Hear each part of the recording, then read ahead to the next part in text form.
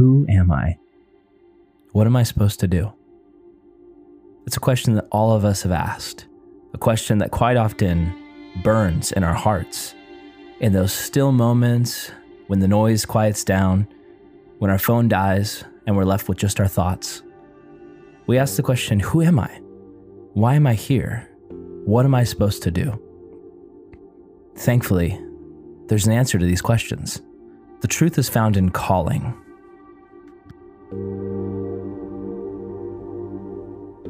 Now, calling is a biblical concept. The scripture is filled with stories of calling. God calls Abraham to father a great nation. Yahweh calls Israel a people unto itself. God calls Jesus into the desert to begin his ministry. Jesus calls his disciples to follow him. My heart for you listening to this is for you to understand that calling is not just given to the people in the pages of our Bible. Every single one of you have been called by Jesus. You all have a calling. And honestly, what I want more than anything is I just want to see you take hold of that calling, to understand it, to grasp it, to grip it for yourself.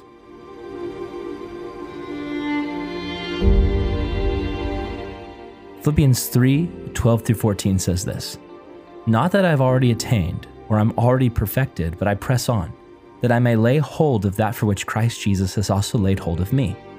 Brothers, I don't count myself to have apprehended, but one thing I do, I forget those things which are behind, and I reach forward to those things which are ahead.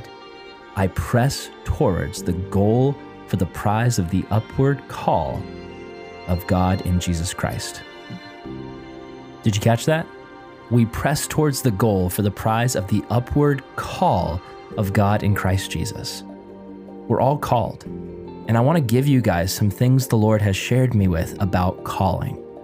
The first is, in order to take hold of your calling, you have to take your calling seriously. Do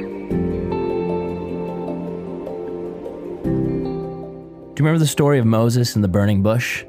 He's a Hebrew baby. The Pharaoh doesn't like Hebrew babies. He wants to wipe them out. So his parents put him in the river in a little baby basket. And he's found by the Pharaoh's daughter. And so he's adopted into the Pharaoh's home, ironically. And he grows up and he lives this charmed life. He's raised by the royal family. But one day he sees one of the armed guards of the Pharaoh oppressing a Jew, one of his fellow countrymen. And he just rages out. He grabs a brick and he strikes the guy down, completely kills him. And he ends up having to run. So he runs into the desert and he's there for 40 years hiding as a shepherd. And during that time, he probably felt like he didn't have a calling anymore. He probably felt like, for his entire life, he was living this life where he felt purpose. He's the Pharaoh's son, and now he's out in the wilderness cleaning up after sheep. But in that dark moment in his life, he hears the call of God. The way it happens is very strange. A bush catches on fire and starts talking to him, which is really weird. That's never happened to me, but it happens to Moses. And so he hears the voice of God. It's Yahweh. And he calls to Moses and he says, "Moses, I'm calling you to become a part of the great story that I'm telling through the pages of Scripture. I'm calling you to free my people." And in this strange moment, there's another strange moment. Let's look at the calling of Moses. This is Exodus chapter 3, verse 4. God called out to him from the midst of the burning bush and said, "Moses, Moses." And he said, "Here I am." Then he said, "Don't come near this place. Take your sandals off your feet, for the place where you stand is holy ground." This is another one of those verses that it's so easy for us just to read and skim past and just think, what does this even mean? Holy ground. Honestly, it reminds me of going to like an old person's house and they say, "Hey, take off your shoes before you come into the house." Is that what's going on here? No. You see, this was a call to Moses from God, for Moses to take God seriously.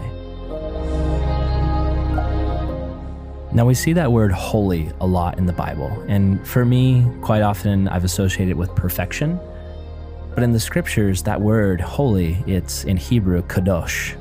And what it means is to be set apart for a purpose. What God was trying to say to Moses in that moment was, Moses, this is not a normal moment. This is a special moment. This is a moment where you're going to connect with the God who created the universe.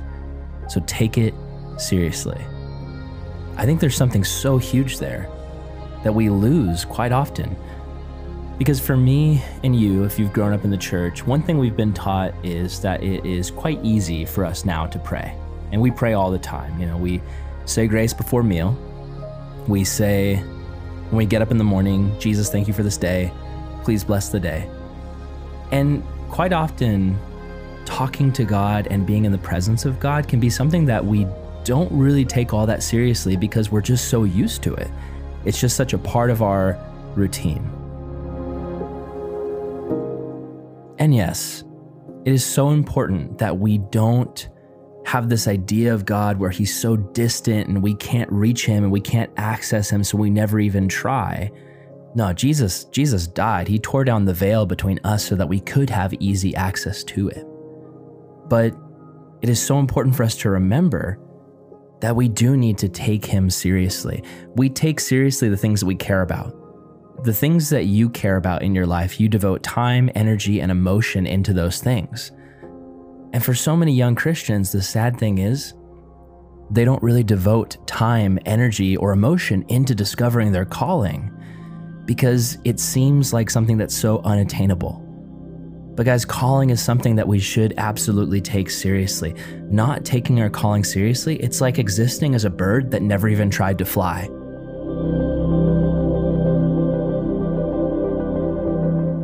The problem is we often don't take seriously what we think we're going to fail at. For instance, for me, I was on the basketball team in 8th grade, but I did not take it very seriously because I was pretty bad.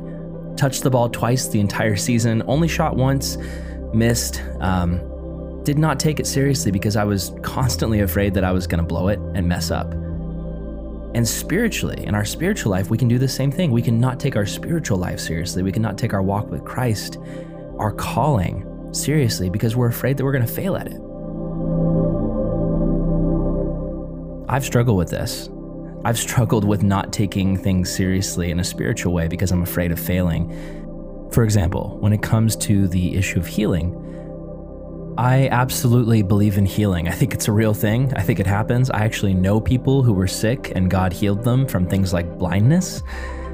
But for me, the problem that I have is I remember there was this one time where I was with my wife. We were at this church conference and the pastor was talking about healing, and he was saying he felt like people in the room needed to be healed. And so he invited us to pray for people that we knew who needed healing. And my wife was there with me, and my wife was actually dealing with some pretty intense back pain. And so I put my hand on her and I just began to silently pray, Jesus, heal my wife. Please, Jesus, touch my wife. Lord, just please fix her back, help her. And I did this for probably about 10, 15 minutes. And after that time, my wife turned to me and she said, hey, honey. And I said, yes. And in my mind, I'm thinking, this is it. She's going to be healed. And she says to me, can you actually take your hand off my back? That's actually making my back pain hurt even worse. And I just felt like the worst failure of all time. And that's often for me why I don't take certain spiritual things seriously, because I'm afraid of failing, because I've failed before and I'm scared of failing again. And some of you listening to this, you might be in that place. You maybe haven't even taken time to consider what God is calling you to do because you're scared. You're scared of failing. It's easier just to be a normal, nominal Christian, go to church, read your Bible, and then go on with your life. He's calling each and every one of you to something more. He's calling you to step in to the reality that he's made you and called you for a purpose. I want to read to you guys a verse. 1 Thessalonians 5:24 says, the one who calls you is faithful and he will do it. Guys, realize that you don't have to do everything perfectly because God works in the imperfections. Stop worrying about trying to get everything right. Trust God to work through your weakness. You are designed specifically for this time and place, and the world needs what you've been called to do. Simple acts of obedience are the building bricks of the kingdom of God. But it all starts with taking your calling seriously. So I'm encouraging you today, take your calling seriously. Spend some time with Jesus and let him know, Jesus, I don't know what my calling specifically is. I don't know the exact things that you're calling me to right in this moment, but I do know that I am called. And I want to take that call seriously. I want you to know that I take that call seriously, that I'm honored by that call, that I'm blessed by that call, that I am so grateful that you, the God who created the universe, would be willing to call a human like me to serve you and to follow you with my life. I just want to encourage you, spend that time with Jesus. Come to him with your questions about your calling. Come to him with your doubts about your calling. Come to him with your fears about your calling. Come to him because he wants to give you the answers you're looking for. He wants you to know that you're called, you're chosen, you're loved, and he really does have you in this life for a purpose. Until next time, we'll talk soon.